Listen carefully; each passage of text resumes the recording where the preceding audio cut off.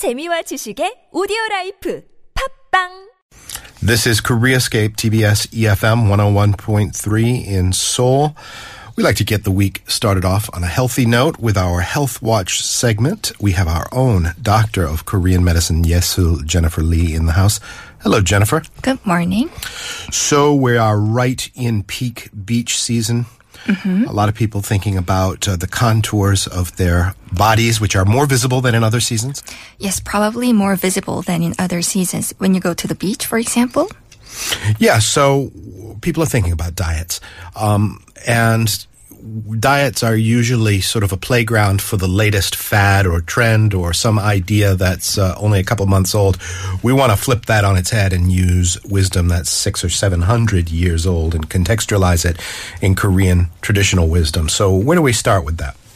Yes, so on the contrary, when it comes to Korean medicine, although it's been 6 or 7 years old, many people think that diet in Korean medicine is pretty recent and it's been huge or increasingly popular in the recent years, including electroacupuncture, pharmacopuncture, exercise therapies, medicines, including herbal medicine, and even different kinds of food therapies. Sure.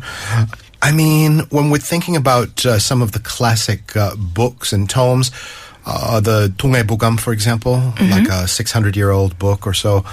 What was the basic idea of a good body or a healthily thin body? I mean, these days, the standards are quite brutal, aren't they? Especially for young women. You know, they've got to have this perfect shape and figure and all of that.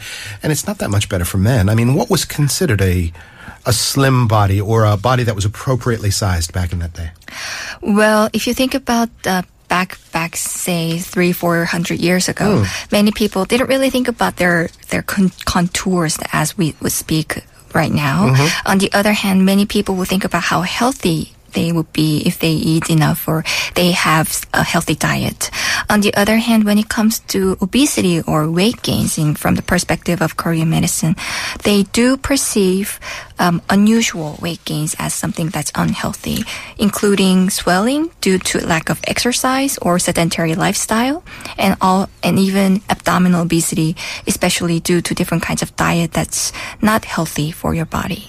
Again, when we're talking about these ancient Korean societies, probably sudden obesity and roundness is probably a luxury for the upper classes. Most people are out farming all day and really don't have to worry about it. Exactly. We're talking about nobles and stuff like that. So when they would swell up, that's a health problem.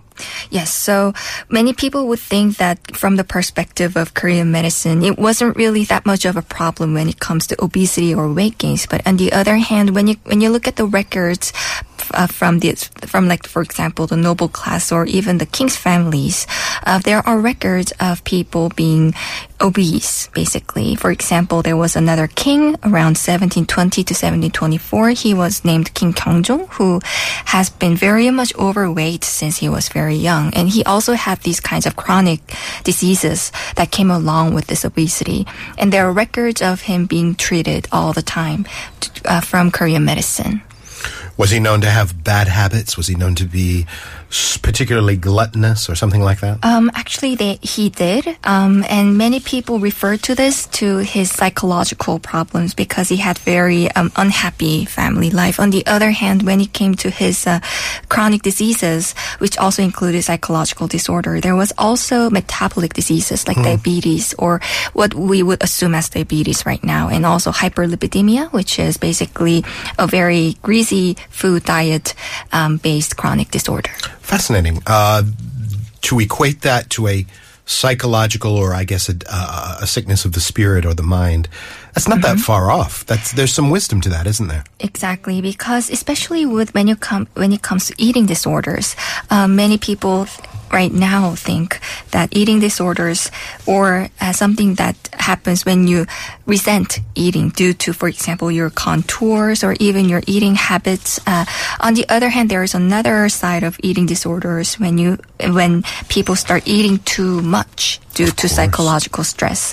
King Gyeongjong, we assume, was another example of this kind of stress-induced eating disorder. When it comes to his problem, he ate too much, basically. Well, as we've discussed off and on this program, to be in the royal family was not necessarily a luxurious life all the time. There's No. lots of intrigue, and there's usually some family member or other that's out to get you. So there's stuff to worry about. It's easy to imagine a royal getting tense or depressed or turning perhaps to food and things like that. Where shall we go next? Should we talk about modern day obesity? Yes, on the other hand, when it comes to modern day obesity, it's basically something that's not obesity all the time. Many people basically think more about their contours and their health itself because they want to look better, basically. And it doesn't really refer to indicate that you're overweight, per se. And don't people kind of overdo it, especially in Korea, with regard to taking weight off? They try and do it too fast or in a radical way that Yes, might hurt them in the exactly. long run. Actually, there are a lot of patients, especially in right now in modern Korean medical clinics, where a lot of young women come in for this kind of weight loss problems. They want to lose their weight more and look better when they already are not, obese at all or even not close to overweight. On the other hand, there are some prescriptions and also treatments available for those patients as well, which is why it's very trendy and popular during these days. All right. So let's say somebody comes into your clinic, Jennifer. Let's target women. No reason it would necessarily be a woman, but I think a lot of women are interested in this issue. Yes. So let's call it a woman who is legitimately slightly overweight. It's not in her head. She's actually got, 5 kilograms too much or something. Okay. And what would you do? Would you brew her up something, or what kind of steps would you take? So there are some different kinds of differential pattern identification that we call as pattern identification, which is basically we define the cause of this overweight or obesity state. One side would be swelling due to sedentary lifestyle that we just talked about. It doesn't really happen only due to sedentary lifestyle. It can also happen to different kinds of diet. For example, if you eat too salty food or if you drink a lot of 국물, for example, that can also cause a lot of swelling, especially for your legs and also your face. It's like a sodium thing, isn't it? Exactly. Retain water.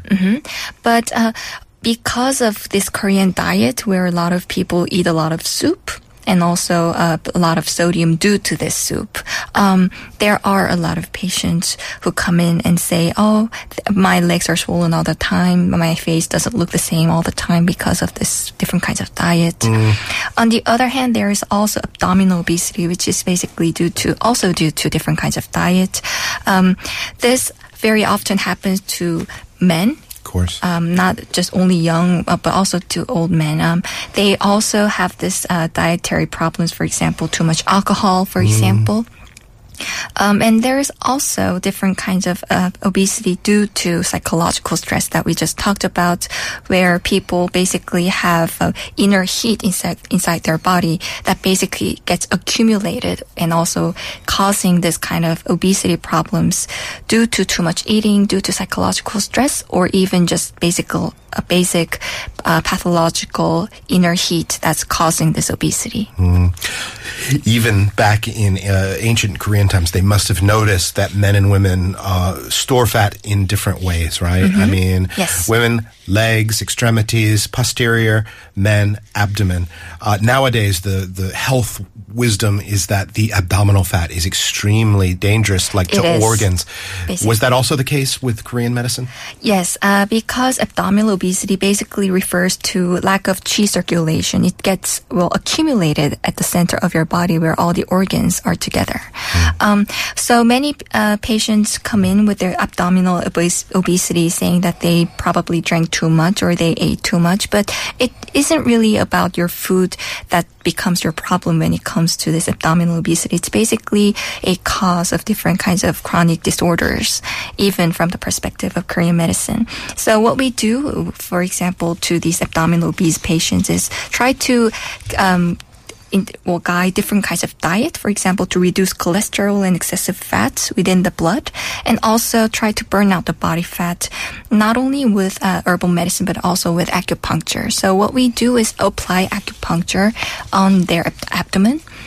Not only basic acupuncture, but also pharmacopuncture, which basically burns out the fat itself, and also electroacupuncture, which basically shatters the membrane of the fat cells. That sounds pleasant. Electrified acupuncture. Okay. Yes. And pharmacopuncture, that sounds, you've said that a couple of times. That's just a fancy word for what? Injecting something? Well, it's a purified substance from the herbal medicine extracts. So basically, there are active ingredients, active substances inside this small dose of liquid that we inject inside their abdomen or basically their fat cells. Western medicine says a fat cell never goes away, right? Unless, of course, you have some operation. You know, it either shrinks down or it swells up, right? Therefore, a person who never gained the fat cells in the first place is likely to stay skinny, whereas if you were fat as like a kid, all your life those cells are going to want to swell up again, right? Exactly. So different kinds of obesity mechanisms are there for not only between young patients and old patients. And like you just mentioned, different kinds of fat cells are there for example, to young obese patients and old obese patients. But when you eat a lot, you do gain a lot of fat cells, but it never goes away, like you just mentioned. From the perspective of Korean medicine, what we do is trying to shrink the fat cells. So there are mechanisms available in studies that's been basically elucidating what kind of mechanisms are there for electroacupuncture, which doesn't sound that pleasant, like you just mentioned. So yeah, they're like balloons. You can deflate them, but they stay. Right. And I take it that your various acupuncture and electrified acupuncture and pharmacopuncture are a way of sort of emptying the contents of the fat cells. Right. What would you, in terms of herbal stuff, what would you do? There are different kinds of herbs available. For example, ephedra, which is also popular in the U.S. Oh, it used to be popular back in... Banned nowadays, isn't it? Exactly, it is. Due to this ephedrine inside this herb, it has to be prescribed with caution, also in Korean medicine. And also there's yulmu, which is available in stores as well, which is very popular in the form of tea. And it really reduces the swelling, so it can be very helpful if you're trying to reduce weight. Okay. So there's a whole sort of arsenal at your Korean medical doctor's disposal that may differ from what you find in the diet books and in the glossy magazines about quick fixes for losing weight over the summer. And it may end up keeping you healthier as well than these fad diets.